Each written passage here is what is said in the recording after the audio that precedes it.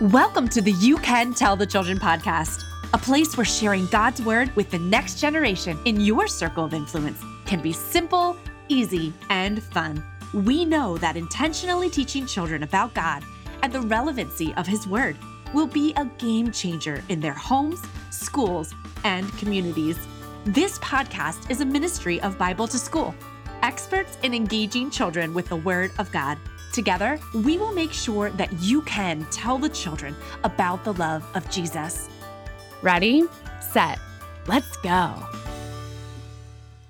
Welcome to the You Can Tell the Children podcast. I'm your host, Meredith Steidler, and this is episode 81. Have you ever heard someone say, Jesus is just Santa Claus for adults? I know it sounds ridiculous, but in reality, our kids are going to hear phrases like this. And my question is, are you confident they can defend the case for Christ against this lie? Well, today I'm super excited to have on air Hillary Morgan Ferrer, who wrote the book you probably heard of called Mama Bear Apologetics. Hillary and Corey will discuss things like the importance of preparing our kids for discipleship, the chew and spit method, and how to be good discerners. I have a hunch after listening to this episode, you'll confidently agree there is no age too young to start speaking objective and subjective truth into our children's lives. There's also no age too old. So as always, don't forget to visit our website, BibleToSchool.com. That's Bible, the number 2, school.com, to find the show notes and get the resources mentioned today, including Hillary's book, Mama Bear Apologetics. You can also do us a huge help by sharing this podcast with your friends. Join us in getting the word out there about our ministry, this podcast, and Bible to School. Speaking of which, have you thought about bringing the Bible to your area school district? It is so easy to do, and it's so needed in today's times. It's worth a quick email. Just go to the Contact Us tab on our website, and we'll get this conversation started. Ready to hear how the world is our curriculum, and we as parents are the program? Let's jump over to Corey and Hillary's conversation now. Well, hi, Hillary. What a gift it is for us to have you with us today. You talk about apologetics, big word.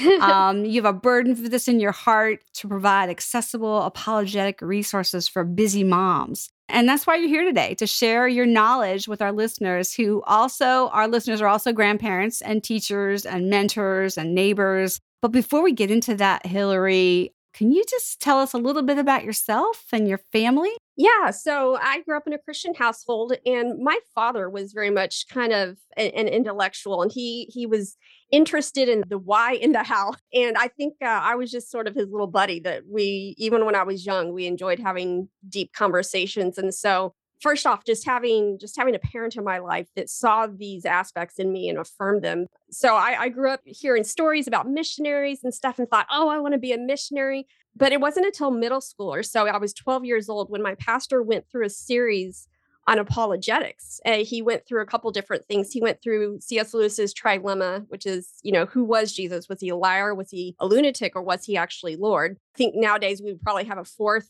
L that our society has put Jesus in, and that's legend. I'm like, oh, he sort of existed, but he's not like, all these stories just came up later. So looking at the evidence and seeing what does the evidence point to. And then he also went through 2 series, one on the evidences for the resurrection and the evidences for the reliability of New Testament documents in terms of, were they reliably transmitted from the origins. And so just with these couple of things, my entire worldview just changed, because I always thought of, well, I can't talk about Christian stuff with non-Christian people. When they switched me from a Christian school, a private Christian school, and we moved out kind of to the country, and I went to a rural public school. That was like around 4th, 5th grade. Oh, wow. That was a shock to your system, probably. Well, I learned a lot during that 5th grade year. That was an education all in itself.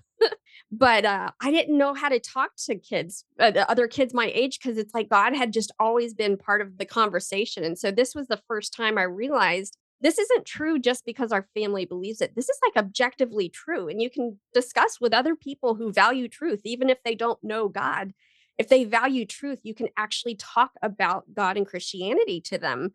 I would say my interest wasn't as much in going out and talking with everybody who disagreed or anything. It was more like this was the thing that solidified the foundation of my faith, in the sense that my faith wasn't just because the Bible says that I believe it, that settles it, or because my mom and dad say so, or because my pastor says so. Because if you have a kid who they believe stuff just because the authority in their life says so, well, once they go off to either high school or college and they have different authorities that are saying something different, well, now I'm going to think what that authority says.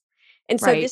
this taught me that this is absolutely something that I can hang on to no matter what is going on in my life. I can't unknow what it is that I know. And no matter how or how mad I sometimes feel like getting at God because of different things that happen, I never had the luxury of saying you don't exist and you didn't send your son to die and rise from the dead, because the evidence for me was I would have to check my brain at the door if I were to just discard all that evidence. And so I would say that was kind of the foundation for my faith. And it has been throughout all the trials and tribulations that husband and I have gone through in our, 16 years of marriage. Well, I mean, you wrote this book, Mama Bear Apologetics. Can you first, before we talk about that, can you define apologetics for us? Yes. So apologetics is giving a reasonable defense for something. So people think of apologetics like you're just arguing for the truth. But if you think about a positive case, we look at this would be, I think J. Warner Wallace calls it Christian case makers, where lawyers were called apologists, or in the early first, second, and third centuries. They would go and they would present evidence for a case of why you should believe what I'm saying as opposed to what someone else is saying the evidence falls on this side. So we can, in apologetics, it really isn't a specific, it's not its own study. It's more like the way you go about studying everything, looking at archaeology, looking at philosophy, looking at logical fallacies, looking at truth, looking at subjective truth versus objective truth, looking at the evidences of different manuscripts of maybe people who weren't in the Christian tradition, but they refer back to Jesus. Okay, that's showing us that he did exist because these people who had no reason to talk about him are talking about him. Right. Yeah. And it's also looking at everything that you see in the Bible is saying that there's a why behind it, that there is good reason to believe in this. It's kind of what birthed the sciences and this idea that we serve a God who is law-like. Therefore, instead of being like the pagans who thought that nature was just this kind of cacophony of, confusion where these capricious gods, I'm using all the big C words here. Use some big words here for me. I know, all these gods just kind of do what they were in the mood for. And you can't predict the weather any more than you can predict the gods. It was the Christians that said, no, we think that nature is going to be like God in the sense that it's going to show his reasonability, his rationality, his purpose, his telos, and that there's going to be laws that we can count on that stay the same forever and ever because we have a God who never changes. Well, that's one thing I noticed about your book. You begin talking about like how trustworthy scripture is, and that it's presumed now, but it's not the case today. It's not. No. Talk about that a second.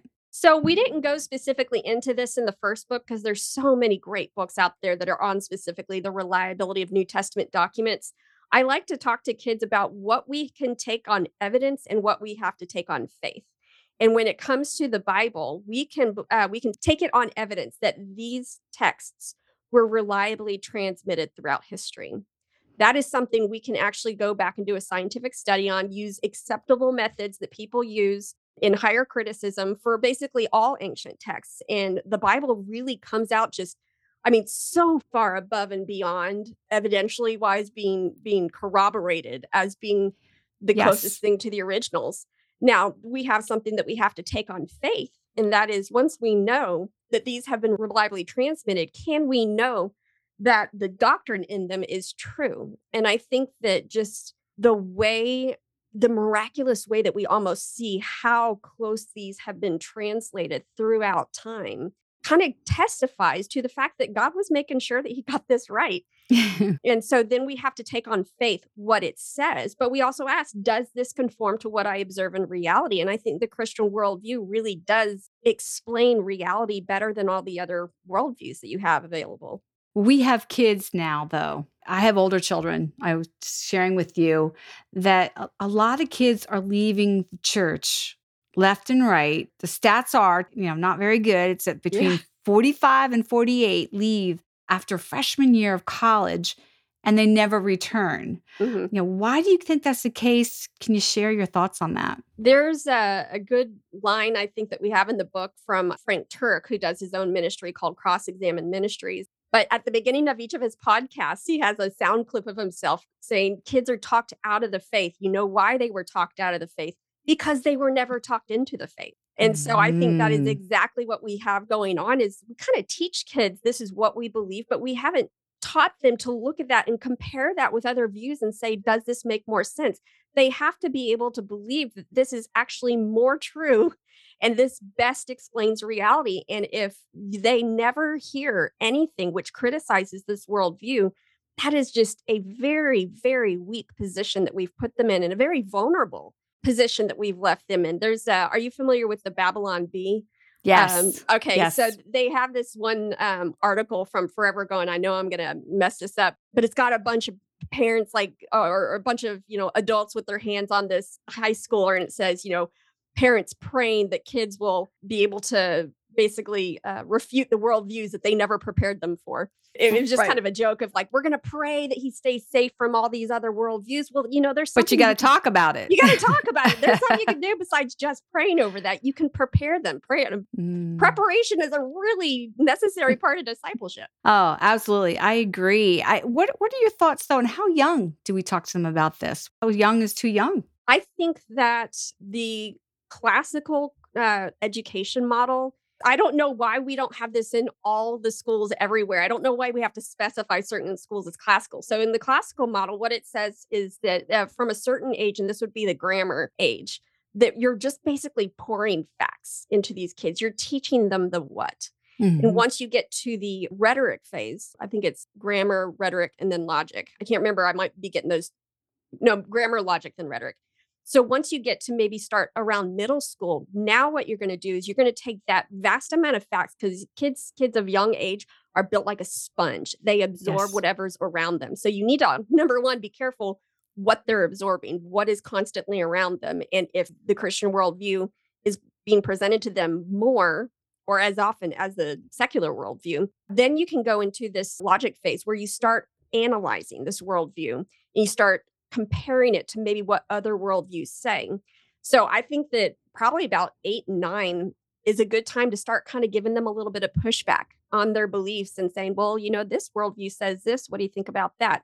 But filling them with just lots and lots of theology and knowing what the Bible says and knowing all the terms surrounding that. We really want it. We can't, there's no way to start too young. You can start as young as, even babies, just this idea that there's objective truth and subjective truth and what falls into objective truth. Is this true all the time for all people? Or is this just true, because this is where we are right now? Just kind of little things like that. I know that some friends of mine, the Bolins, they run a place called Probe Ministries out in Dallas, Texas. He's got his PhD in some science something or other. He loves teaching the 2-year-old Sunday class. And they even have things that they say the Bible is always true. The Bible is true, always true. Everything the Bible says, the Bible is always true. I think that's one of the things, but they just start repeating this over and over again.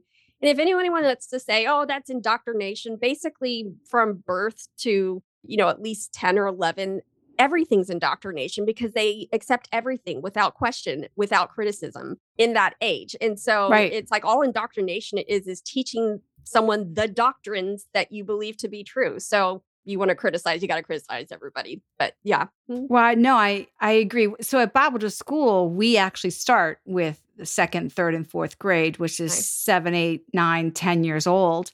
And like you said, the older class, the fourth graders, we're asking them questions about, what do you think about this? And trying to comparing things and just getting that deductive reasoning in there. But it opens the door because we can talk to our children. And I love that. Is there a way we can teach our kids how to be prepared before the questions come in freshman year of college? Oh, absolutely. So we live in a culture where you have endless teaching possibilities all around you at all times. If you just look at the commercials that are going on, even if you're in a place like Target or Walmart or Kroger or whatever you are, you'll hear commercials that are demonstrating some of these faulty worldview things. If you go to a craft fair, I kid you not, you can use that as this great time to discuss little pithy sayings that aren't necessarily true, like all these little throw pillows that say follow your heart. Oh, yeah. And so you can be like, follow my heart. What if my heart tells me that I should just eat sugar for every single meal? Should I follow my heart? What if my heart tells me that it would be fun to go out and run on the highway, next to all the cars and see if I can play dodge with it? Is that a good idea? I mean, you can think of endless number of things that your heart kind of wants to do that you're like, maybe better not. That they can get this idea of following your heart. Not always a great idea. The heart can be deceitful. It's like there's times when maybe your heart, when I say when your heart is disciplined already by scripture, reason, and reality, then you can pay attention to what your heart says. But if it's not already disciplined with those three things, it's probably saying something stupid. Right. Because feelings lie. Oh, yeah, all the time. Yeah, and discerning the truth is really a skill. I mean, It absolutely is. Let's pause right now and take a question from one of our Bible to School kids. If Adam and Eve were not supposed to eat from the tree, then why did God put it there? God, in his infinite wisdom, did indeed place the two special trees in the Garden of Eden, the tree of knowledge of good and evil and the tree of life. Of the two, Adam and Eve disobeyed God's command and ate from the tree of knowledge of good and evil, and from then on opened humanity's eyes to what had not been revealed before that time. Placing the tree in the garden gave Adam and Eve a choice. Without that choice to obey or disobey, Adam and Eve would have existed like robots. God created us in his image, free to make choices, and so his creation needed to choose as well. In your book, you encourage, and I love the title, by the way, Mama Bear Apologetics is great. A mama bear isn't necessarily a mom, because there's some dads out there and grandparents out there saying, well, wait a minute, Mama Bear Apologetics is just for them. Talk to me, what is exactly a mama bear? So specifically a mama bear, this is something that I noticed with a woman a while back that was given kind of her testimony of what she'd done with her kids. She'd never been into anything intellectual. She'd never studied philosophy, never studied apologetics, worldview, nothing. But she loved, Awana, and she loved the Bible. Well, when her son went off to college, he even rededicated his life. But when he got his first job out of college, he had a boss that said, Jesus is just Santa Claus for adults. And there was something about that just made sense to him. And he came home and said, I don't believe in God. And I saw this woman who would never study any of these things for herself, rise up and have the energy to start just scarfing down all these different books, all these different philosophy things so that she could have discussions with her son. And I thought that's an instinct there that we have not really capitalized on. Moms will do whatever it takes if they know that their child is in danger. And so that's what we're trying to do, is kind of raise up that mama bear instinct where moms are saying, nah, not my kids. But you don't have to be a mom to do this. So, Proof in point, I actually don't have children. The phrase mama bear apologetics, it's like I just felt it coming over me almost for a couple weeks at this one point. And I kind of diagrammed and wrote notes of this entire ministry idea. And I thought to the Lord, okay, who am I supposed to go give this to? Who am I supposed to go commission for this? Of course, it was a surprise that it was me. He wanted me to do it. He does that. I know. And I said, Lord, what? Nobody's going to listen to me because I'm not a mom. And I kind of felt him say, you've got something that moms don't have, which is time to research. And I thought that's an excellent point. Yeah. So just having a passion for the next generation. You can be an aunt, you can be an uncle, you can be a father, grandmother. It doesn't matter who you are. If you have that instinct that you want to protect the next generation, then you fall into this category. Now, I specifically aimed it for moms because I found out that there was a large demographic of women who wouldn't read something unless it was by women for women. And at that point, I was like, oh, wow, because, that never been my experience. But knowing that existed out there, I thought, well, by golly, if that's who you want to send me to, Lord, that's where I'm going. That's who needs to hear it. Mom was the 1040 window for apologetics. And, I was going to go and help. Well, you've done a really good job with this. I mean, there is something in your book I'd love for you to share with our listeners, the chew and spit method. I thought that was really good. Being a boy mom, I thought that was a really great way to put it. Can you share what that is? Yes. So the chew and spit method is you can look at all these ideas that are raised against the knowledge of God, and almost always they will have some kind of kernel of truth that's in there. Mm. Or there was, I can't remember who it was. He wrote Kingdom of the Cults, but he says that cults are the church's unpaid bills, meaning that a lot of times cults come around because there's something that the church has not been doing in fulfilling the Great Commission and in fulfilling just discipleship and community, that some cult will latch onto that one thing and then take it and run with it and form a whole different thing around it. But we can look at some of the things that they're believing, look at some of the practices that they're doing and saying, what is true about that? And affirm that, because we want to be able to affirm truth wherever we find it. But we don't want to say that just because someone says something next to something true doesn't mean that all the things they say are true. So you kind of have to filter out what is true and what's not true. And this doesn't stop with just the movies and the music that you're consuming. This is also sometimes from the pulpit. I have heard some things from the pulpit in churches that we visited before that I thought that is not true. I've had a pastor that encouraged people to try and communicate with angels. Bad idea. We had a church that when John and I were trying to find a new church, we went to it thinking that it was kind of an offshoot of this other church we'd visited. And they started referring to God as he, she, just all these different things. And sometimes people will get things. I don't think everybody has 100% right theology. So you need to be listening, especially like within progressive Christianity. They have adopted all this Christian lingo, but the worldview they're teaching is not the biblical worldview. So you have to be able to sift through and chew and swallow the things that are good and true and spit out the other things. Once you're able to do that, it's amazing how many places you can learn from, that you don't have to go what I call the all safe, all dangerous method, where we can't watch that at all, or we can't listen to that at all. We can actually be able to sift through things that may not normally be that great, but you have to have a strong muscle in discernment that has been trained and that has been cultivated. And you do that through the chew and spit method, teaching your children how to look at something, what's true that we can glean from that, and what's false, what is going against what the Bible says. So chew the things that are good and what the Bible says and spit out the other stuff and put it on the wayside. Yep. It's interesting. I have a friend recently that we've been walking together, and she's Muslim. And one of the things that she has said to me already, well, it's the same thing as Christianity. And we hear that sometime in culture. It's the same thing.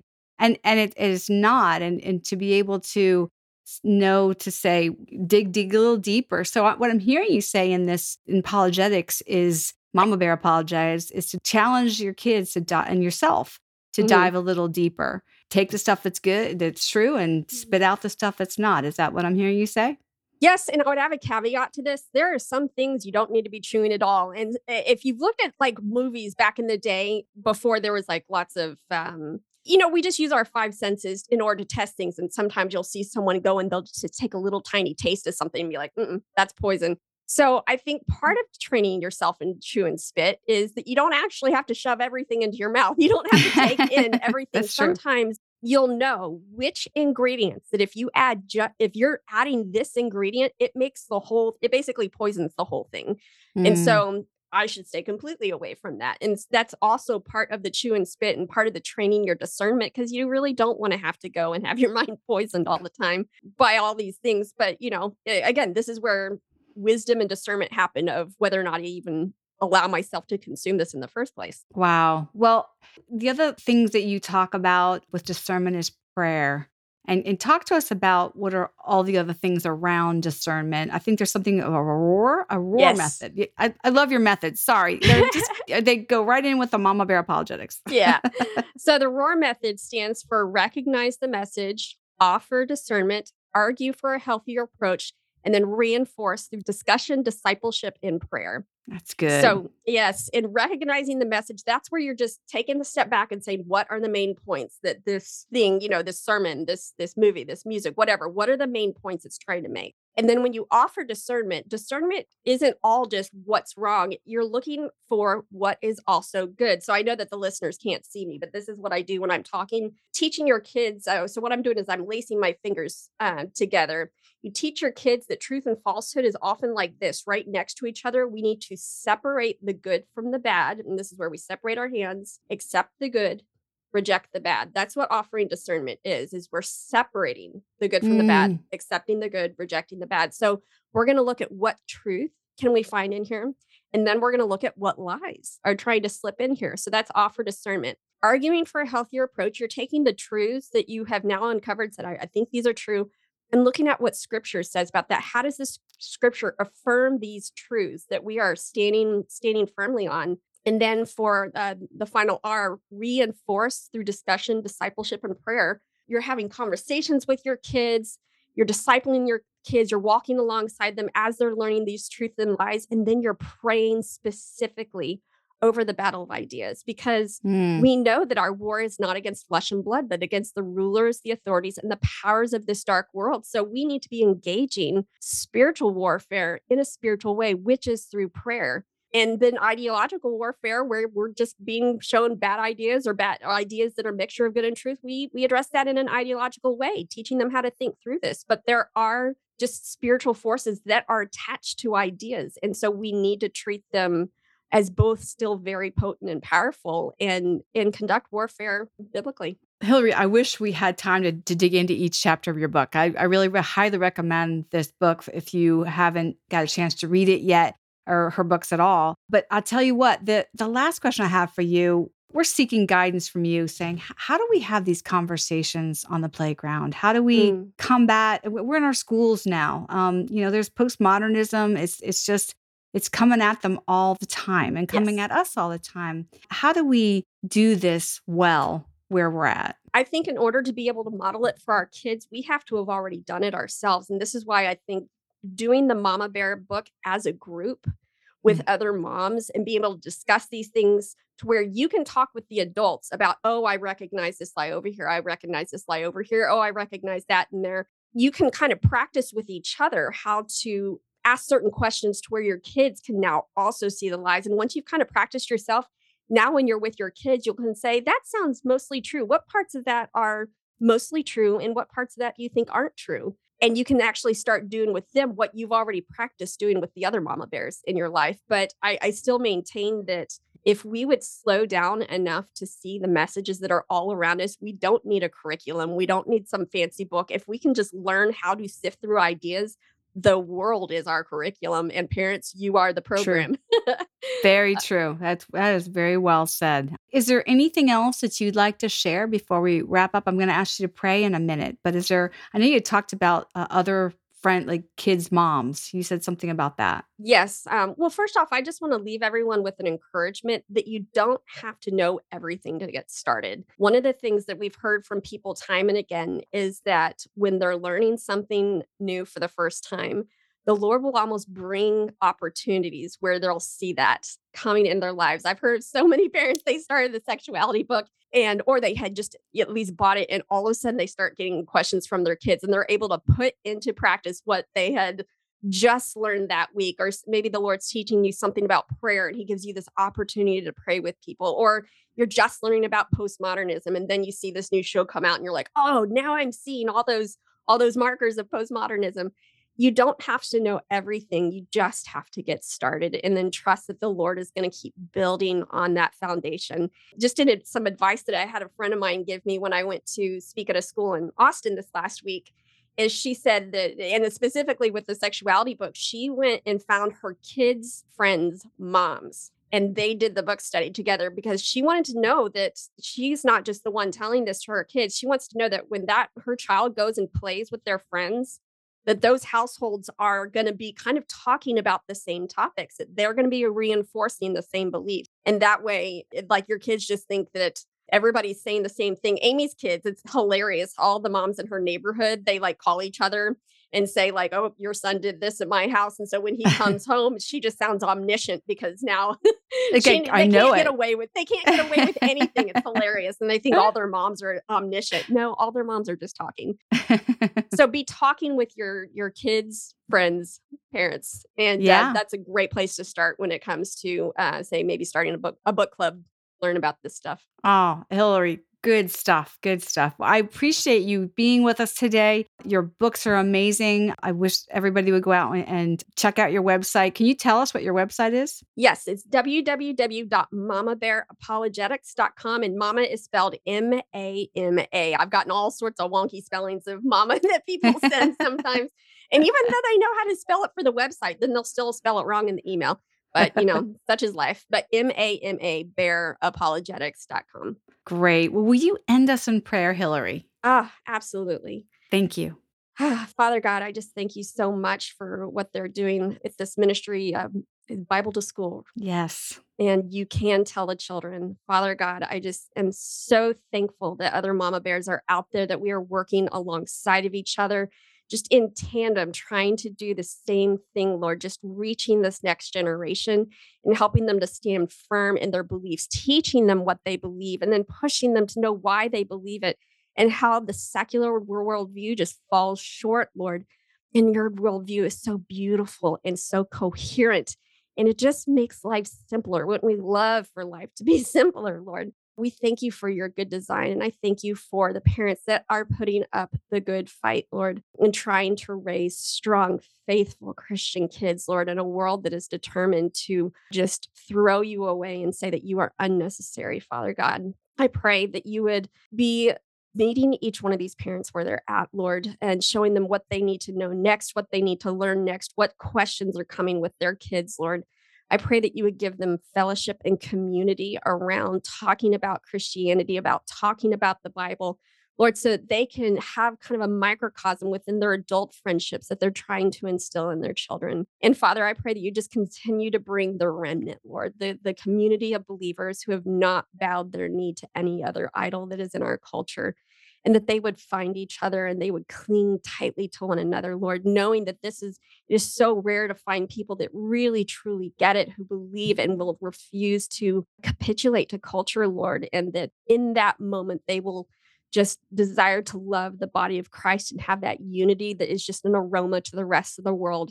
It shows them what they are seeking can be found with you, God, with your forgiveness, with your glory, your truth, your beauty, Lord, but also the way your believers treat each other in fellowship and in love.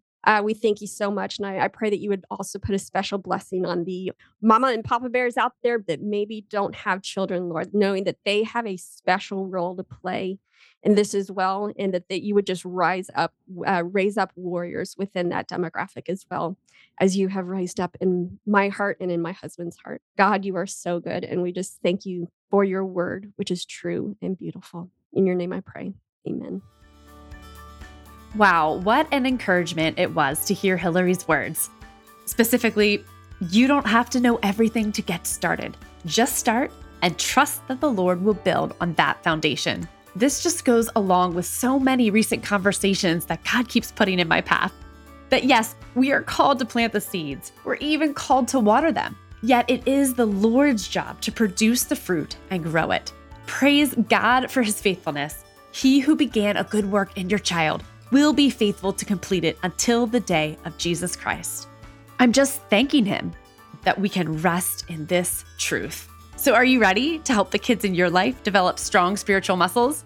I know I am. I have certainly been challenged. If you enjoyed this episode as much as I did, please be sure to share it with all your friends. Follow and like Bible to School on Facebook and Instagram, and be sure to check out our blog for even more inspiration. You'll want to head over to our website at BibleToSchool.com. That's Bible, 2, school.com, to find our show notes and get the resources mentioned today, including Hillary's book, Mama Bear Apologetics. Well, that's it for now, friends. So stop in here next week for more ways to tell children about the love of Jesus.